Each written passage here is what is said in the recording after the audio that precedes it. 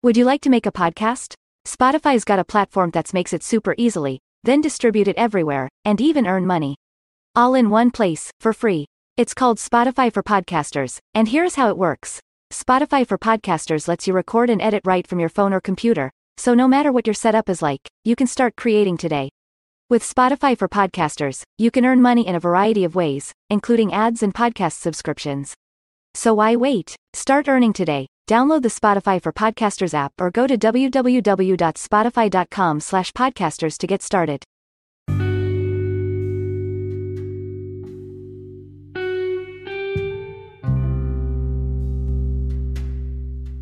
Hello, this is Life Points with Rhonda, your life coach.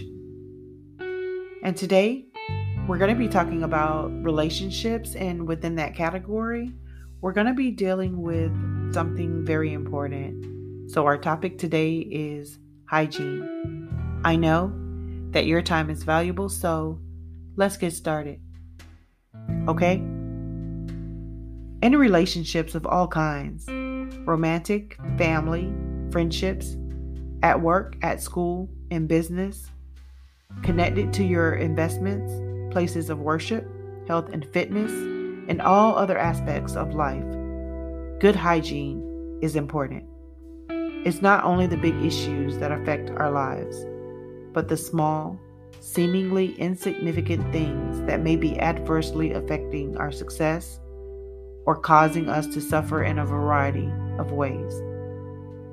We notice those who are especially smelly, dirty, unkept, and wild. But you'd be amazed at how often people begin to treat you differently over things that you didn't even know were an issue. Take my client, Troy. He admitted to me in a session that he has started avoiding conversations with an acquaintance for the sole reason that the man has bad breath. It's not the worst case of it and he's experienced, but it just strong enough, the odor just bad enough that he goes out of his way to avoid that particular man. He otherwise has nothing against him and feels badly that he's now been avoiding him. They have much in common and would otherwise perhaps become great friends or work together on a project or even enter into business together. But he is put off by the smell of his breath. I told Troy that it's not his fault, but that his acquaintance is either in need of dentistry, maybe a rotten tooth or gum disease, better oral hygiene. Does he brush his teeth regularly, and especially first thing in the morning? Does he brush his tongue? A lot of people simply need to brush their tongue to rid themselves of halitosis. It could also be that there is a serious issue with his nutrition or overall health. For there are conditions that are affected by diet, and there are illnesses that may cause bad breath as much as a lack of good oral hygiene. Another of my clients, Serena, told me that she recently lost a good friend. She believes it is because of her eczema. She doesn't have a serious case of it, but it has persisted in visible places on her arms, neck, and the sides of her face. When she treats it properly, it fades to nothing or near nothing, but the medication is so expensive as she finds it time-consuming to deal with the problem. She puts it off because of her skin condition. Doesn't bother her much. No itching, really, no pain. She explains to me. I gently tell her that her skin condition is bothering her in other ways. For example, she just lost a friend, perhaps because of her eczema.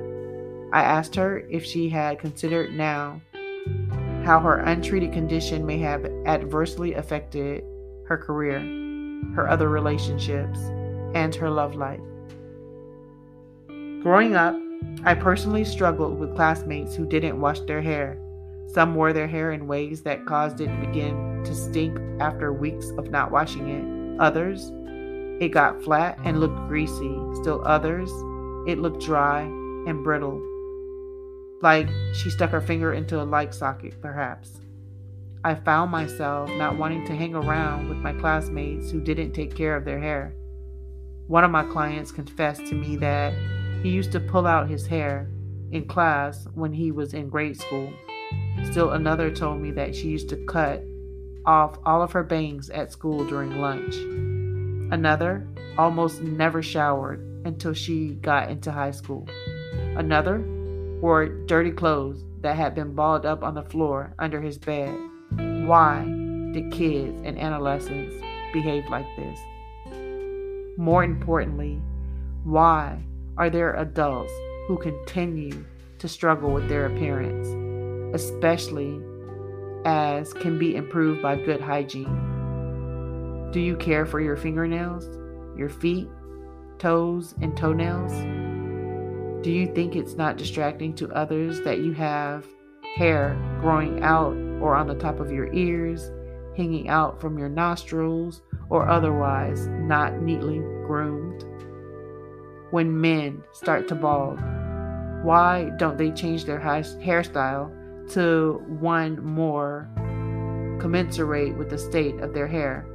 Do men really think that long hair or a balding head looks good?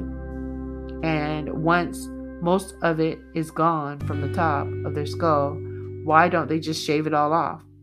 Or at least wear it very short? Men who cannot grow facial hair evenly, women who don't know how to apply makeup properly, people who wear too much perfume or cologne, clothes that aren't clean or not ironed when they should be, attire that doesn't match the occasion or match the rest of the outfit. Some people cannot use antiperspirants because of how it reacts to their skin, but failing to do at least use some deodorant that works is asking for problems with relationships, because no one wants to smell body odors of classmates or co-workers or family members and friends of anyone they have to be close to. There are products on the market that address every type of body odor. If you don't know if others can smell your bad smells, ask a trusted friend to help you be aware so that you can address these things, and don't be ashamed by it. There is much more to cover on this topic, but I wanted to at least give you an overview in this session to help you understand that you present yourself to others in a physical way before people can appreciate your mind, your spirit, your personality, your skills, and your talents. They have to accept your body, and whether or not you practice good hygiene is a part of what counts. It affects every aspect of your life, so please take it seriously. Make the changes that you need to make. I promise you, it will be well worth it. Thank you so much for allowing me to be a part of your day with 5 Points with Rhonda. If you've not already visited rhondafoster.com or signed up for my free quarterly newsletter, please do so now. Don't forget to like, share, and subscribe. Bless you. Thank you. And remember to take care. To always be well.